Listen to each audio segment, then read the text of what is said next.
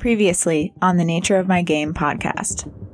Margaret, what are you doing here? Are you going to visit great-grandfather as well? Did you get a note from a youth? It's clear to all of you that he's in pain. And for some reason, he has chosen the three of you specifically to summon to his room. The truth is, I trust the three of you. I sit down next to him and I hold his hand. I'm like, okay, great-grandpa, we're here for you. And as he gasps out the last word, please, a sudden spasm overtakes him. He doubles up, groans, and then coughs up a huge gout of blood before falling backwards, unmoving. As he was talking about more and more of the supernatural, the occult, he started to get more and more interested and also visibly upset. There's a great comfy seat for Maggie, and Constantine, there's a whole trunk for you. I was never strong enough to take on the task, but I have hope that you are. In ridding the world of this, perhaps you will save my soul from hell. I fear that my deeds have not been enough to release me from this heavy burden. Oh yeah, Jack's dead, and he was talking about evil. That's bad. This is from the lost continent of Mu. You might know it as Atlantis. Margaret would like to find a librarian, try and sweet talk her way into the restricted section. Please, shut the door and come sit down. I don't think you understand how dangerous that text is.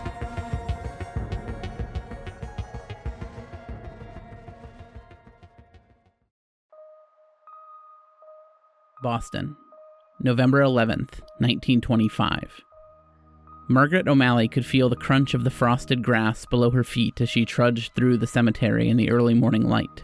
The sting of the cold wind felt even colder as it hit the last remnants of tears on her face. She knew her way, so she barely had to think about where she was going, which was good because she couldn't get the voice of her mentor out of her head. You have a job to do. A job. She never understood how he said it so easily, so calmly, like it was nothing. Margaret felt sure that no matter how long she was at it, no matter how many times she'd done it, it would never feel like that to her. It would never feel like nothing. Before she knew it, Margaret arrived at the grave she'd been walking toward. She set her violin case down on the ground and sat down herself, cross-legged in the grass. A grave stood in front of her. Gladys O'Malley, beloved wife and mother. "Hi, Mom," Margaret said out loud. There was no one around to hear her, and she always felt more comfortable if she actually said the words. But it was impossible for Margaret to express to her mother all of the emotions she was feeling. How could she? There was too much to explain. Too much her mother didn't know.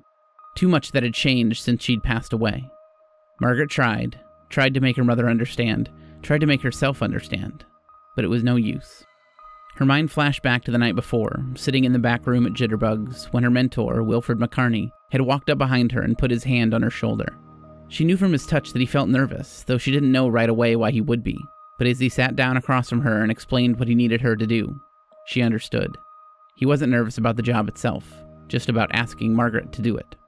When he'd finished, he'd pointed at the violin case that was sitting on the table, the one that now sat next to Margaret in the grass. "That's not just for protection anymore, Maggie. You have a job to do." Well, she had done the job. She had done as she was asked, no matter how much she hated it. And now all Margaret could do was sit here and speak with her mother, trying to explain the inexplicable. Then she'd get up and go to confession before heading home to cry.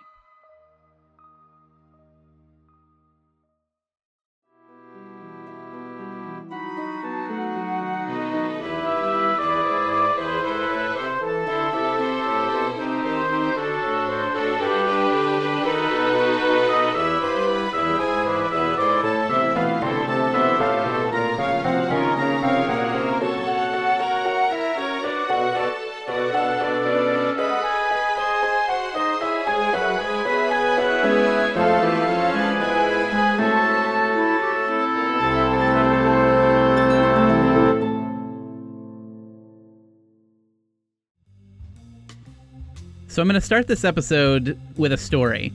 And this story is just my own recollection of events, so they may or may not be true. And I've mentioned this before on one of the previous seasons of the podcast, but I distinctly remember sitting in the basement of the dorm that I lived in at Notre Dame, Fisher Hall, and it was night, and a group of us were playing Settlers of Catan, and somehow someone said, "You know what I've always wanted to do is play Dungeons & Dragons." Eric, I'm going to interrupt you. Yeah. That was me. I really thought it was. Yes. I really thought it was. And I think everybody around the table had this realization that each of us had also wanted to play Dungeons & Dragons in the past, and no one had ever brought it up. We had waited 3.5 years or so to actually, reveal that this was true. We weren't sure we could trust each other yet. Totally, yeah, even after all that time. So I think that I feel like I immediately went to my car and, drove to Target. And I'm pretty sure that I didn't find the D&D books that night.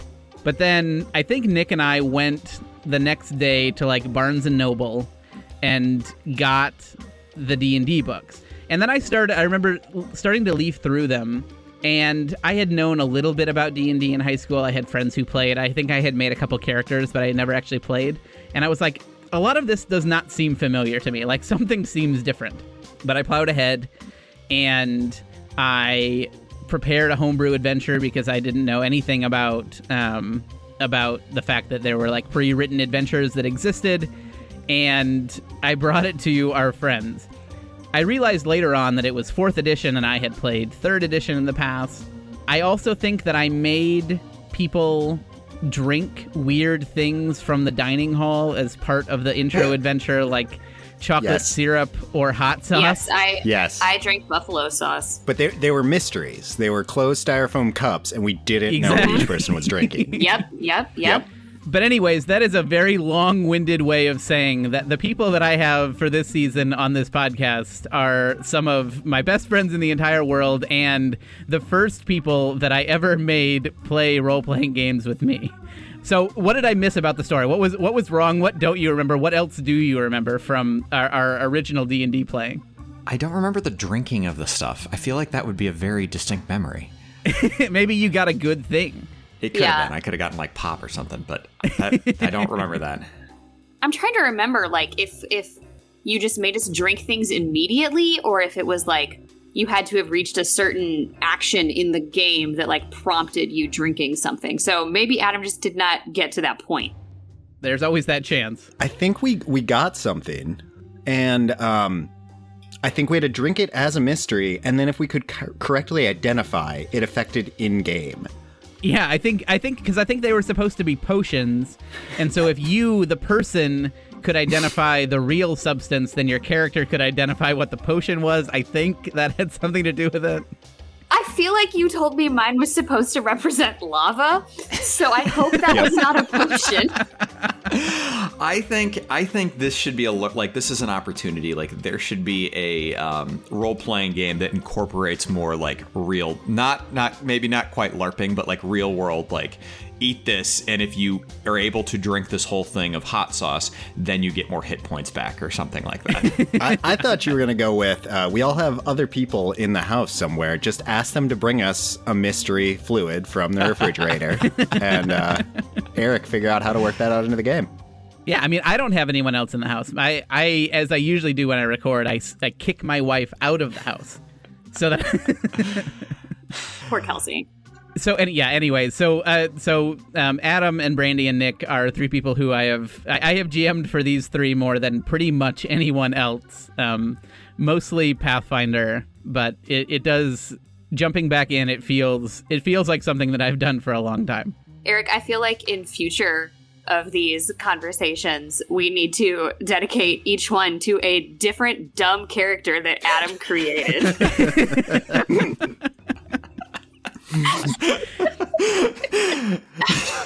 What is the dumbest character that is sticking out in your mind of the characters Adam's created, Brandy? I don't even know what it's called. The robe dancer. Oh, that was such a great. I loved that character. He was just named the Cloak. And he was a cloak fighter, and he used his cloak to hit people and grab things. Didn't you play a frogman? I loved that. Was Hopleaf Greentongue the Fourth. He was my favorite character. I did like Hopleaf. Was he the one with the net as well, or am I just combining them all into one dumb that character? Was net. Which was the one who could transform into a pile of kelp? I believe that was a one shot we did because we were really high level, and I asked if I could transform it down. Oh, we had some good times. Oh, Adam, you are good at these games.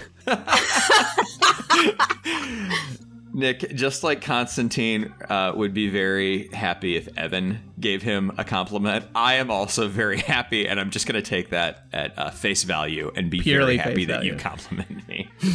I do think that it's a pretty common experience, at least among the people that of the people who run actual play podcasts that I listen to, that they try on the podcast to be slightly less dumb than the dumb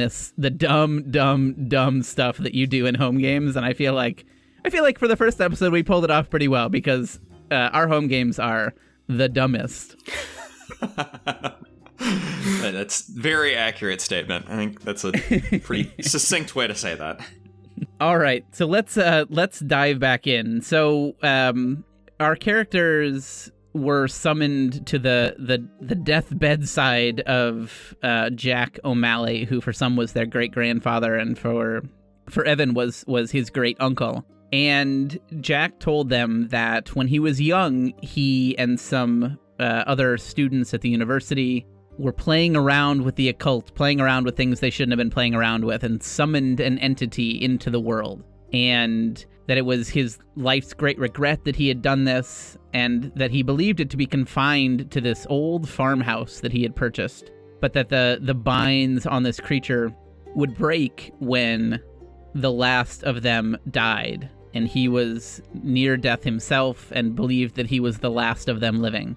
And so he tasked these three of his relatives, his descendants, to, I mean, kind of his descendants in the case of Evan, but at least close within the family. He tasked them to go out and solve the problem, banish the entity in a way that he never could do. They have a little bit of instruction. They've got some weird stuff. They've got a journal that they haven't really looked into. They've got a weird gold sarcophagus. And they're trying to kind of do some research on what they need to do before heading out to the farmhouse. And so we're going to pick back up there. And we're actually going to pick back up with Margaret O'Malley, who is sitting in the office of Dr. Henry Armitage, the head of the library, the head of the Orne Library at Miskatonic University, who has just informed her that the book that she's looking for, De Vermiis Mysteriis, is extraordinarily dangerous. And so, Margaret, he sits you down and tells you that book, it's extremely dangerous. Where did you hear that name? I think you might know my great-grandfather, Jack O'Malley. Yes, I believe that I have spoken with Jack a few times. He's a local paranormal investigator, is that correct? Yes. I heard of it from him. Well, Miss O'Malley, first of all, I must tell you, I cannot allow you to see this tome, and it worries me that your great-grandfather knows of it and would speak of it so callously. I would like to talk with him. Is he where might I find him? The morgue. He's dead. How did he die? And now he seems kind of afraid. How did he die? He coughed up a lot of blood and then died. Do you know has he read the tome? I don't know. She's lying. Yeah. This is very concerning. Ms. O'Malley, I'm going to need to look into this, but please promise me you won't go asking after it, that it can only cause you trouble. The only people who will find you if you ask around for this book are people that you don't want to interact with. I assure you of that. All right, sir. I'll leave it alone.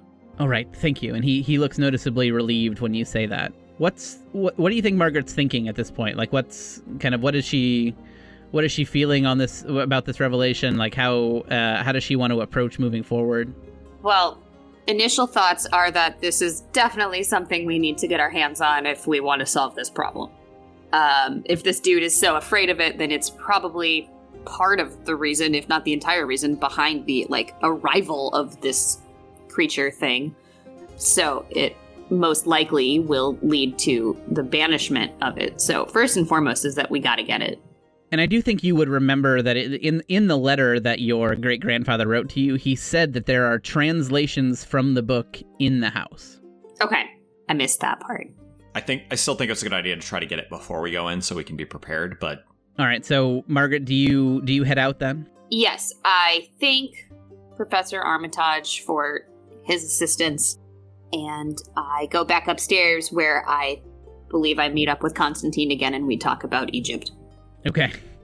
And so are you going to try to find someone to be able to translate the hieroglyphs? Yeah, I think that's what our plan was. Yeah, that was our next step, I think. Margaret said she would talk, so I'm cool with it. Right. Yeah, so you go back to the librarian that you had spoken to before, and you ask if there is someone who she would recommend to help you with translating the Egyptian hieroglyphs. She recommends a Professor Warren Rice, who she said, is a language expert at the university, specifically around ancient languages like Egyptian hieroglyphics, and that he likely can be found in his office, and that he, probably for a fee, would be willing to take on the translation work. All right, I thank her, and then I think Constantine and I probably head over to his office, or head over to Professor Rice's office, and I'm like, I think I know someone who can pay for it. Who do you think we could get? Speaking of someone who can pay for it. After a couple hours of searching at Jack O'Malley's house, his great uncle, where does Evan go next, or what does Evan do next? Evan will join. He'll go try to find them. He knows they went to the library university. He's gotten bored, and so he'll head that way to find his whatever relationship they are. Yeah, like second cousins once removed or something like that? I don't know how those things work. First cousins? I don't know. Anyways, you would be able to find them relatively easily, and I think timing-wise probably makes sense that you are able to find them around the time that they're heading to go find Professor Warren Rice. And so the three of you head into the classics department at Miskatonic University. You ask for Professor Warren Rice, and you are ushered to an office where an older man with dark gray hair that he kind of wears long, a salt and pepper beard, and reading glasses is sitting. Knock, knock. Yes, hello. How can I help the three of you? Hi, Professor Rice. The librarian recommended you to us. We have some hieroglyphics that we would like a little help decoding, please. And Constantine will just shove the hieroglyphics in his face. Just like throw the box at him? Well, not throw the box, but like, here it is. Look at it. Can you tell us what this means? Calm down, son. Calm down. Give me a chance to look at it. Oh, okay, sorry. And he starts kind of perusing it and looks back at Margaret because she's clearly the one that he wants to interact with and is like, young lady, can you tell me where is it that you acquired this fine piece? We just found it at our grandpa's house. He had a lot of different like trinkets and things that he collected, and we just found this and thought it was interesting, but had no idea what it said. All right, why don't you give me some sort of interpersonal roll? 72. So that is good for charm. All right. We talked about how Margaret has the ability to kind of play up or play down her intelligence, and it seems like in this moment she's kind of playing the damsel in distress a little bit. Or, maybe not distress so much as interest, but kind of playing down her intelligence and asking this older academic for assistance. And he says, yes, I would be happy to take a look at it for you. I will say it's, some of these engravings are a little bit hard to decipher. It might take me a day or two. I have classes to teach and other such important business, as you know, but I would be happy to do it. I do usually charge for work like this, let's say $2 or so. Oh, Professor S, I think charging would be beneath us, but there may be a matter of donation to the department. And I think, maybe 200 would be an appropriate level of donation. I will say, though, that time is an important factor here. I'm sure some of those classes could be postponed. Why don't you give me a credit rating roll? It's gotta be real bad to fail this. And just share this. with the audience, Nick. Share with the audience what your credit rating score is. It is 90, which I believe you told me I couldn't go any higher than. Yes. Yes, I did. So that is a 21. So that's a hard success. That's a hard success. All right. You definitely have the money. His eyes go wide when you mention a $200 donation to the department, and he says, "Yes, I think that I could. I think that I could maybe shuffle some things around, see if someone might be able to cover my classes. Yes, I can get this done for you. No problem at all." And Constantine's gonna step in and be like, Dr. Rice, before you go, do you know any connection between ancient Egypt and the lost continent of Mu? And he looks at you and says, "Son, I don't know who you are, but I wouldn't worry yourself with such fantasies. The lost continent of Mu is a legend, a story, nothing more than that. There is no connection between a real civilization like Egypt and this fanciful place." Constantine, come on. I think there's more books in the library that need reading. I love reading. Okay. He says that he will work as quickly as he can, and that he hopes to be able to finish this evening. Oh, thank you so much, sir. It's probably 4 or probably 5 o'clock-ish, since you met at the hospital at 2 o'clock and have done a little bit of research. So he's gonna try to work this evening and see if he can get it done. As we're leaving, Constantine will kind of just be like, Dr. Rice doesn't know what he's talking about. Obviously, Mu's real. There's writing on the box right there that's definitely Movian. I don't understand how he couldn't see that. It's ridiculous, but I guess this is what we have to work with. We're not all as smart as you, Constantine. So we'll forgive him his ignorance. I guess you're right. Evan, you always know what to do. And Constantine, who knows? Who knows, Constantine? He might see the carvings on the inside and still be able to come to some conclusion from them. Okay, all right. I trust you guys. You guys are both good. You're both trustworthy. I believe you. I do need to get back to Boston, guys. I've got work that I have to go attend to. So, Evan, would you mind giving us a ride back, or I can catch the train if you guys would like to stay and check out the house? If we're getting to the house, considering the matter of evil there, we should probably get there before dark. Oh, no, sorry. Grandpa Jack's house. I don't think we should go to the other house before we have more information. Interesting. I'd like to go to the farmhouse. You, Nick, or you, Evan? Evan. I'm just looking at Constantine, being like, yeah, come on. We'll get in the car and go. Constantine's looking back and forth between these two. He'll follow a suggestion, but when two people give him a suggestion, then he has to make a decision. It's just shattering his willpower. So he's going back and forth between to go to the city. When Margaret mentioned job, he's like, oh yeah, I was supposed to go into work today. I kind of forgot about that. He runs his hand through his hair, but then Evan is so convincing. He's like, I'll do anything. Just tell me what to do. Okay, well, Evan, if you want to go to the farmhouse, I'm not going to stop you. I am going to take the train back to Boston, and then I will come back tomorrow with my gun, and I will go to the house and meet you there. You didn't bring your gun?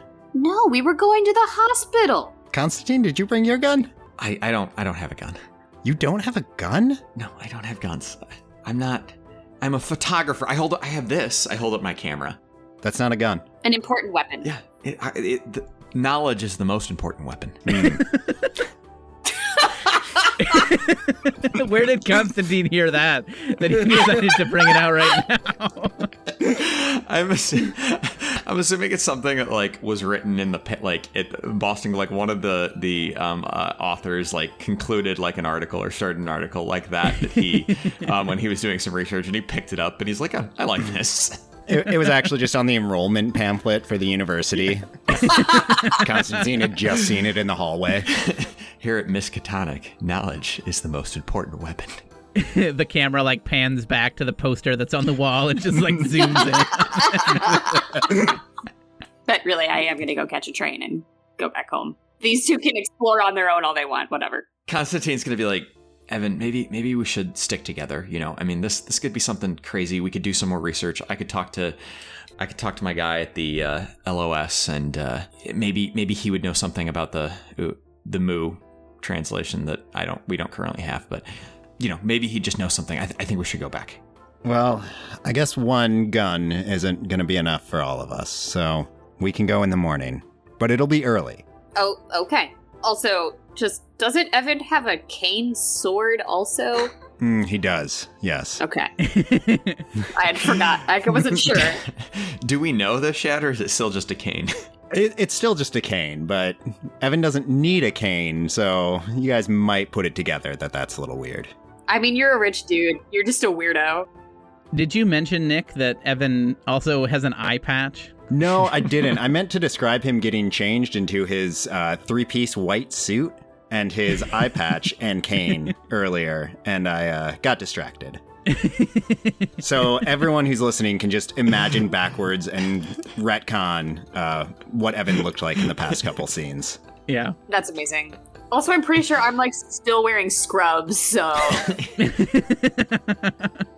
Anybody listening to this will have seen character art for Evan, and so we'll already know that he has an eye patch and wears a white three-piece suit.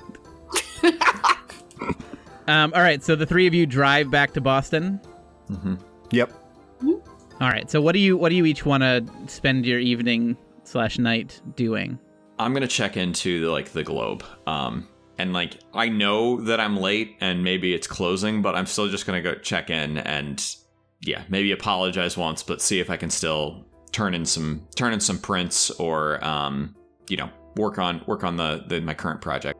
All right, I think they know now at this point that you're not the most reliable of their employees, and so they probably give you jobs now that are kind of less urgent, and so they kind of shake their head and just allow you to kind of continue on with the work that you're doing because it's for some feature article that can come out anytime over the next 2 weeks.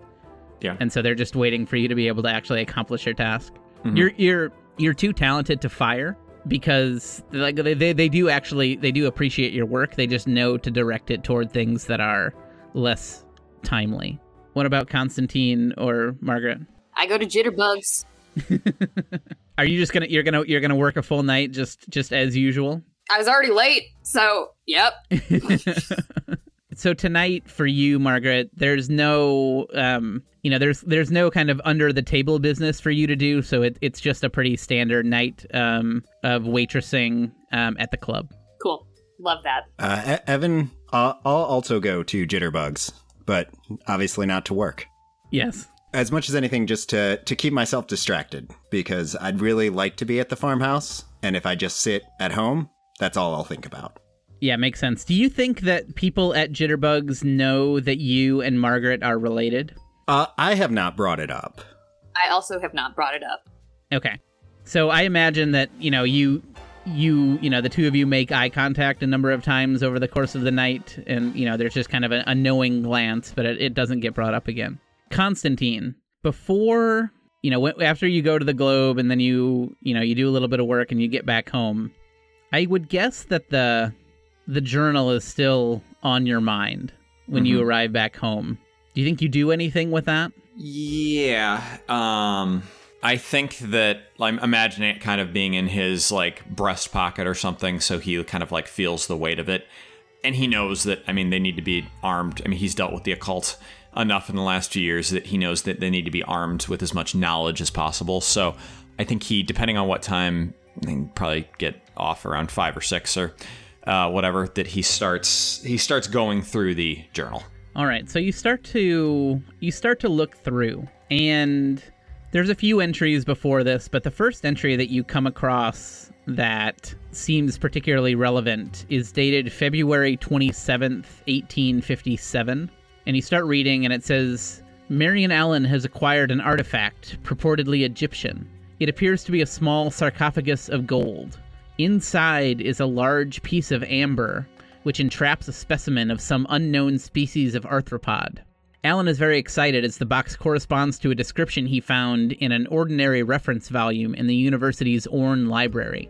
Allen says that in another book, De Vermiis Mysteriis, is an explanation of the powers of the box. The text says the small animal trapped in the amber is actually the host to a bound jinn, a guide to the spirit world. Allen says the tome mentions that originally there were 4 such pieces of amber contained in the box. There is no mention of what happened to the other 3. We are agreed, and a date has been set to conduct a ceremony intended to summon the jinn, which Allen assures us will be friendly. We have chosen the night of Saturday, the 30th of March, the night before the new moon. Okay. I'm going to keep reading.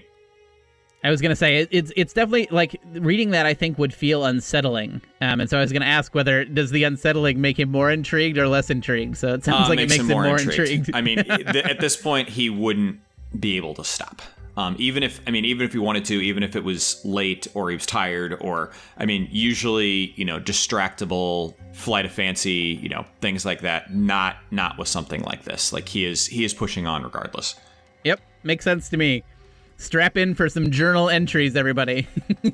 I have a really unimportant question. Is it Alan like me or Alan spelled differently? Because I can't focus. Oh, it is Alan like you, Marion Allen. Okay. Connections outside the game. Yes, this is a long lost relative of the actual player, Brandy Erickson Nay Allen. Yes, I wanted to say Nay. So good. So good. So Constantine continues to read. The next entry is dated March 30th, 1857, and it says, "We began the ceremony as Alan instructed, according to that described in De Vermiis Mysteriis. A fire is set in the fireplace, and a pentagram chalked on the floor, marked with appropriate symbols, and illuminated by 2 black tapers placed near the center, flanking the piece of amber with its entrapped spirit. The others sit in a circle while I, the designated watcher who guards for malevolent spirits, sits in the corner of the room. At least I get the comfort of a chair while the others can look forward to sitting on the floor for hours. Alan throws a handful of powder in the fire, producing an evil-smelling smoke and dampening the flames, which now burn a sputtering green and brown. Those seated on the floor begin the Latin chant Alan has transcribed from his book. After nearly 2 hours, I see a trail of smoke circling up from the piece of amber. Its surface seems to be bubbling and melting. Can this be? Have we finally achieved success? I can see a form." And then it trails off. Just a question. What would evil smelling smoke smell like? It's too horrible for you to know. All right. All right. Well, that was not Constantine's thought. So yeah, he's gonna obviously keep reading. Or does it look like does the writing trail off after that, or just stop, or does it look like the end of an entry? It doesn't look like he was like the pen was dragged across the page as he was like. No, it stops. It stops like he stopped writing and got distracted with something else. Okay. All right. Keep going. I am wondering though, is Is Constantine like taking notes, or is he just like so engrossed that he's just like reading, he's just flipping the pages? Yes. He is reading it. He is engrossed. He knows why he started this, but this is taking over. This has kind of been his life for the last few years. Like when he's seeked out occult experiences, and when he finds them, it's almost like a compulsion to continue them, compulsion to keep looking into them. So he's not looking at it like an academic standpoint necessarily. Gotcha. All right, so he continues to read. The next entry is the following day, March 31st, 1857. "We have finished with our plans and have sworn a pact never to speak of what happened last night. We have satisfactorily explained the death of poor Robert, and in some manner the madness of Harold. The sheriff accepts the explanation of a carriage accident. We planned it well. Robert's neck was broken in the fall, we told him. Harold struck his head on the rock where the horse's leg broke and the carriage rolled. Would it be that it was only that? For the rest of us, we will be forever changed by what we experienced last night. I will write down the true events so they are not lost completely. The thing formed in the center of the pentagram, shapeless and nearly invisible. Its terrible voice should have given us a clue, but we were so foolish. It spoke, then Alan cast that damned powder on the djinn, the dust of Ibn Ghazi, he called it. And that's when we could all see it clearly. Words cannot adequately describe the faceless thing with 1,000 maws. It roiled and bubbled, never fully revealing itself at any one time. So terrifying was its aspect that I was frozen in place, my pen falling from my nerveless fingers. Cecil and Alan seemed as lifeless as myself, while a short, sharp cry issued from Crawford's mouth. Robert, however, rose to his feet, and before anyone could stop him, stepped forward as though to embrace our horrible guest. With its arms, or those appendages that seemed most like arms, it took hold of poor Robert and twisted his head around as though he was a doll. The lifeless corpse was then thrown back in Harold's lap, and that's when he began that damnable shrieking. the shrieking that hasn't stopped since, even after we handed him over to the sheriff's men. We still had a chance, apparently. Alan now believes that if we had kept our wits, we could have reversed the summoning and forced the creature back to wherever it came from. But Crawford panicked, and, mistakenly believing that it would dispel the creature, reached forward and destroyed part of the pentagram, breaking the seal and ending its effectiveness. Released from that binding symbol, the thing, with a screech that could only have been unholy satisfaction, was ejected from the house, disappearing out of the window as a roaring, screaming wind of boiling colors. Crap.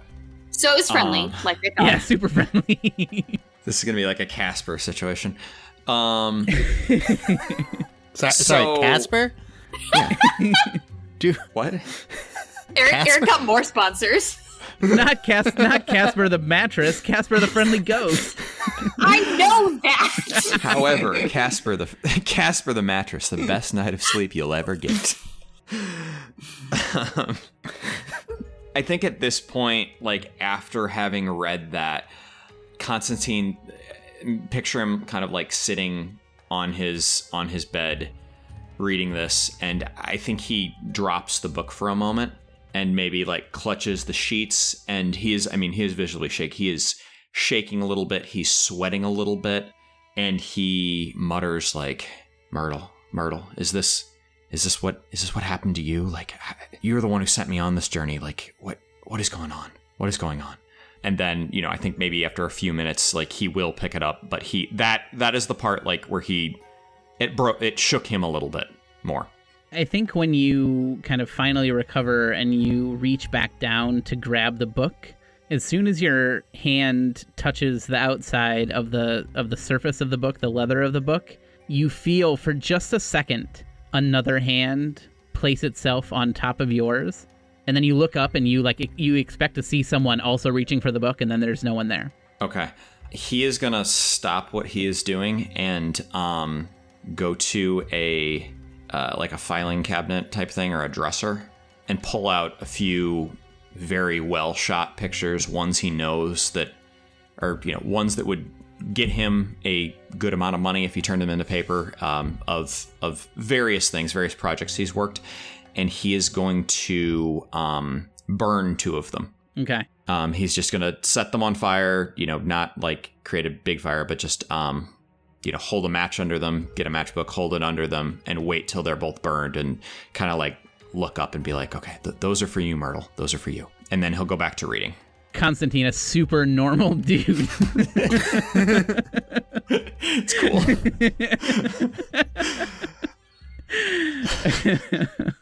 I do have to say that, like, I'm worried that Evan and Margaret will never actually get this information because Constantine's not the most reliable.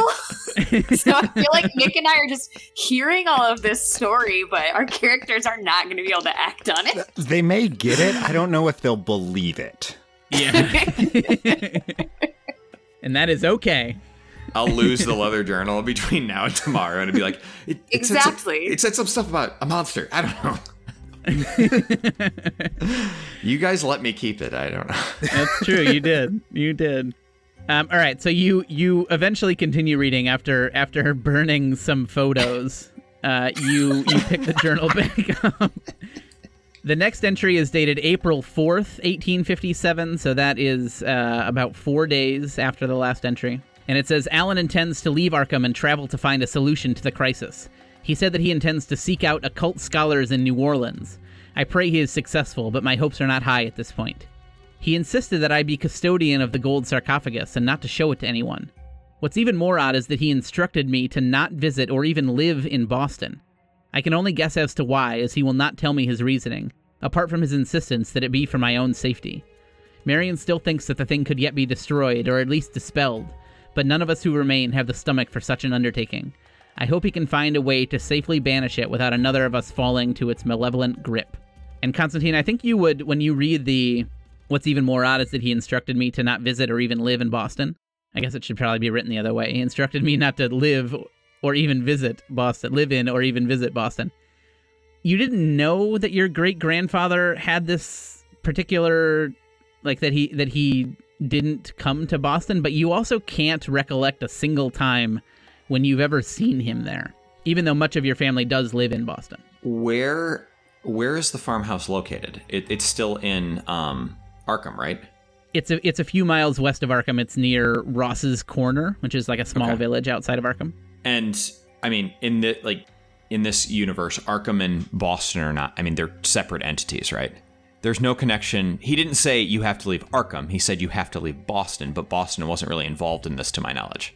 Correct. Okay. Yeah. Arkham is 35 miles north of Boston in this universe. Okay. So I've never seen him go to Boston, which makes keep going.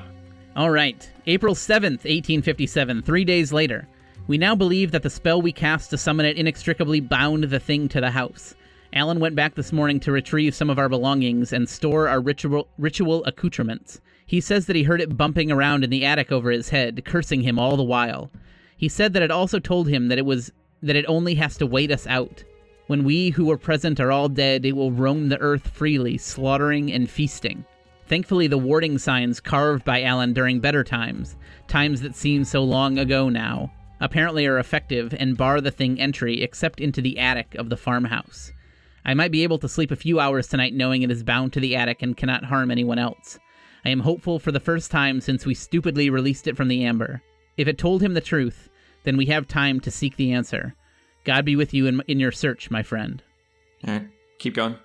All right, and then the final entry in the journal is October 30th, 1857, so about 6 months later. And it says, I just discovered that Marion Allen is dead, and has been dead for some months now.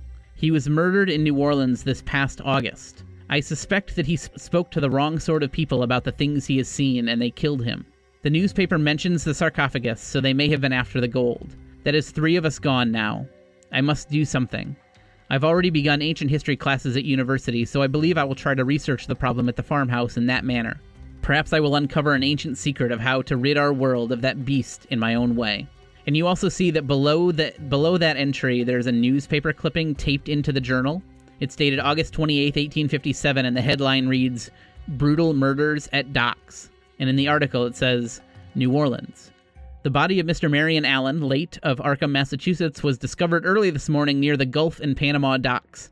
A victim of foul play, the man was identified by local witnesses who said that Mr. Allen had been seen in the locale the evening before. Although robbery was the apparent motive, police report that the victim had gruesome marks carved into his forehead and his tongue had been cut out. Mr. Allen had reportedly gone to the police earlier this week claiming that he was being followed and that he feared for his life. He said his shadowy pursuers were after an Egyptian artifact, which he no longer possessed. And then the last thing in the journal below that is the list of names that you already saw before, where you wrote in April 1926 next to Jack O'Malley's name. Okay. After having read all of that, I need you to make me a sanity check, please. Oh, yeah. Not going to pass this one. That is a failure. What did you roll? 28. All right. So you lose 2 points of sanity. Oh, okay. And just for those keeping track at home, because it's real precarious with Evan, that drops you to 18, is that right? That drops the yes. Constantine started out the adventure. He's seen some things. He wasn't maybe the strongest willed person before, but he's seen some things and it has knocked his sanity down. So I started out with a 20 sanity, which is not high. Second lowest you can get. So yeah, I'm flirting with the edge. All right, but as a nice little bonus to your 2 points of sanity loss, you do gain 1 point in Cthulhu mythos, which I think moves that up to 1 for you. Yep. Good. And you also get to mark the checkbox next to occult. This is something that we haven't really talked about, but if you ever succeed at one of your skill checks, you get to mark the box to the left. So I think Brandy, Margaret can put a check next to charm. But this counts as an occult success for you as well, okay. Constantine, for reading through this tome. Good. That was worth it. Okay, so Constantine is not, I mean, like, he's too shaken up, and especially, like, you know, with the sanity aspect of it, he's haunted anyway, so he is going to, like, put the book down and like maybe sit. Maybe he'll even like lie in bed and stare at the ceiling, and he's like, no. I assume that he knows where Margaret works. I'm just going to make he would know that assumption, the jitterbugs, and he is going to not go. Not the jitterbugs, just jitterbugs. It's very important. It's just jitterbugs. Okay, well, I really don't think he cares about that. So he's been told that. Margaret has told him that over and over, and he just calls it the jitterbug over and over again. And he's going to be like, I need to talk to them tonight. I need to do it tonight. So he's going to get up and go to the jitterbugs. All right, so Constantine gets to jitterbugs. He looks very out of place because this is a dance club / speakeasy that caters to wealthy folk, and I'm guessing that Constantine doesn't look particularly rich in his current state. No, he's not poor, but he's still wearing the drab clothes. They're wrinkled. He was kind of laying on his bed, so I imagine his hair is even messier than usual. He has a big camera around his neck that he's carrying around. And the bouncer doesn't want to let you in. And Margaret, I think you probably hear the bouncer kind of like shouting at someone that he's not gonna let them in. And I think you probably also hear Constantine's voice. Margaret O'Malley, I need to talk to I know she works here. I need to talk to Margaret O'Malley. I just like heave the heaviest sigh and go over to the bouncer, and I'm like, it's my cousin. He's fine. I'll keep him out of sight of the patrons. Margaret, I need to talk to you. Yeah, do you like take him to a back room or something? Yeah.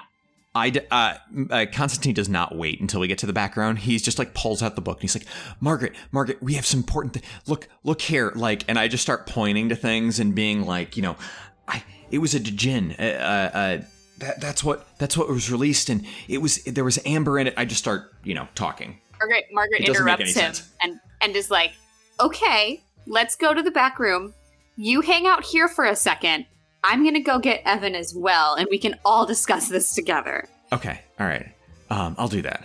I imagine him getting distracted by maybe he had to do a fashion piece at one point. He doesn't understand fashion at all, but I imagine him getting distracted by the fashion and maybe pulling out his camera and he's going to start taking a picture of one of the patrons or something, and then that causes, I don't know. A bouncer comes in and just body checks him. You can't take pictures here or something, but so I sequester him in a back room, and I don't know, one of my fellow waitresses friends, I wink at her, and I'm like, I point towards Evan or whatever. I'm like, oh yeah, I'm gonna go talk to this guy. This guy looks real cool. And then I get up to Evan, and I'm like, Constantine's here, and he's causing problems. Yeah, I heard. So he's in the back room if you want to come with me, and we can figure out what's going on. Great. So yes, I get up and follow Maggie and grab a bottle of something as we pass the bar. Evan, to this point, has not been drinking because he knows it's going to be a long day tomorrow, but that might have just changed. Oh, Evan, good. You're here too. What luck? This is so Constantine. We have such a high luck store. You brought a camera to a speakeasy. You brought a camera to a speakeasy. Yeah, Evan, I'm a photographer. It's what I do. All right, awesome. Sit down. Pours a glass of bathtub gin. Oh my god. Pours one for Constantine as well, and just slides it across, and won't let him talk until he drinks some of it. Just anytime he starts talking, just motion to the glass. Okay, Evan, you'd never steer me wrong. I know that. So he takes it. Obviously, he does not drink gin very often, so he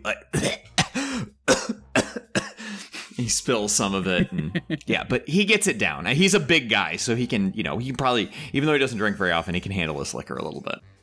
Okay, now you're excited. Okay, so I went home after I went to work for a few hours, and I went home and I started reading this, and there's so many things, this changes everything. And then he, explains kind of blow by blow what he heard. He probably shows, points to things a little bit, but he gives a good explanation, because again, this isn't, he's done research into this. He's looked at things like this before, so this isn't, completely outside the realm of his knowledge. Why don't you give me an education roll, Constantine? I'm very educated. Okay, that is a normal success. All right. Barely, but Just checking to see if you miss any salient points in your description. But I think you got it all. see, Constantine came through. You got all the information. Well done. Adam, are you sure you don't want to you don't want to like read out blow for blow all those journal entries again? Here's what my I think notes if said. he tried doing that, we would stop him. March 30th, ceremony. March 31st, Robert dead. Herald madness. Won't speak of it. I mean, that was most Dust of it, right? I Benghazi. April 4th. Can't go to Boston. It's definitely not I Benghazi. It was Ibn Ghazi. It was pretty close. Thank you. But yeah, so I mean, and again, Constantine, I think now, like, talking about it, he is, you know, again, he's educated, he's intelligent, he's making more connections, like, to remember it later. So, like, you know, like the whole teaching it, retain more. Like, I think he's going through that now. But yeah. So I think as he finishes this up, I will pull Maggie off to the side and kind of try to figure out and just be like, I haven't seen Constantine for a couple years now. Is this normal? It's it's pretty normal. I would say this is a good day. Okay, well, It is a good let's day. hope we have some more good days, I guess. So, I mean, he was able to relay all of the information that we need. So, great day, even. Well, it's getting late. I'll get Evan home and into bed. You are Evan. Sorry, Constantine. Who's the one who's succumbing to madness? I'll get Constantine home and into bed, and we'll meet back at the university in the morning. Sure, sounds great. What time? Are you not gonna pick us up? Like, you're just like, I don't want to deal with you. I'm gonna drive my car, but you guys can take the train. I do not want to deal with any of you. I mean, I'm fine taking the train with my rosary and my violin case. Yep. Yes. Evan, I think That's my gun for the listeners.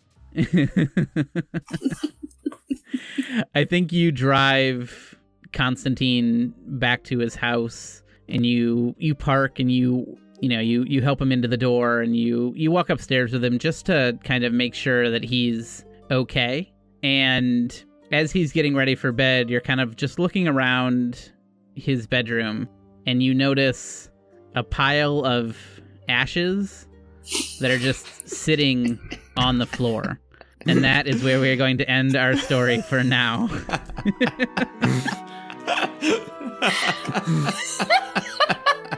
What a normal dude. Yeah. Super normal dude. I had a concept for a normal, like, photographer who had a normal life, and then I rolled a 20 sanity, and I'm like, well, now I gotta be weird. So. This podcast uses trademarks and/or copyrights owned by Chaosium Inc. / Moon Design Publications LLC, which are used under Chaosium Inc.'s fan material policy. We are expressly prohibited from charging you to use or access this content. This podcast is not published, endorsed, or specifically approved by Chaosium Inc. For more information about Chaosium Inc.'s products, please visit chaosium.com. Our intro music was composed and produced by Jean-Luc Bouchard. You can find more information about the Nature of My Game podcast at NOMG Podcast on Twitter and Instagram, or at nomgpodcast.com. To support us on Patreon, please visit patreon.com/NOMG Podcast.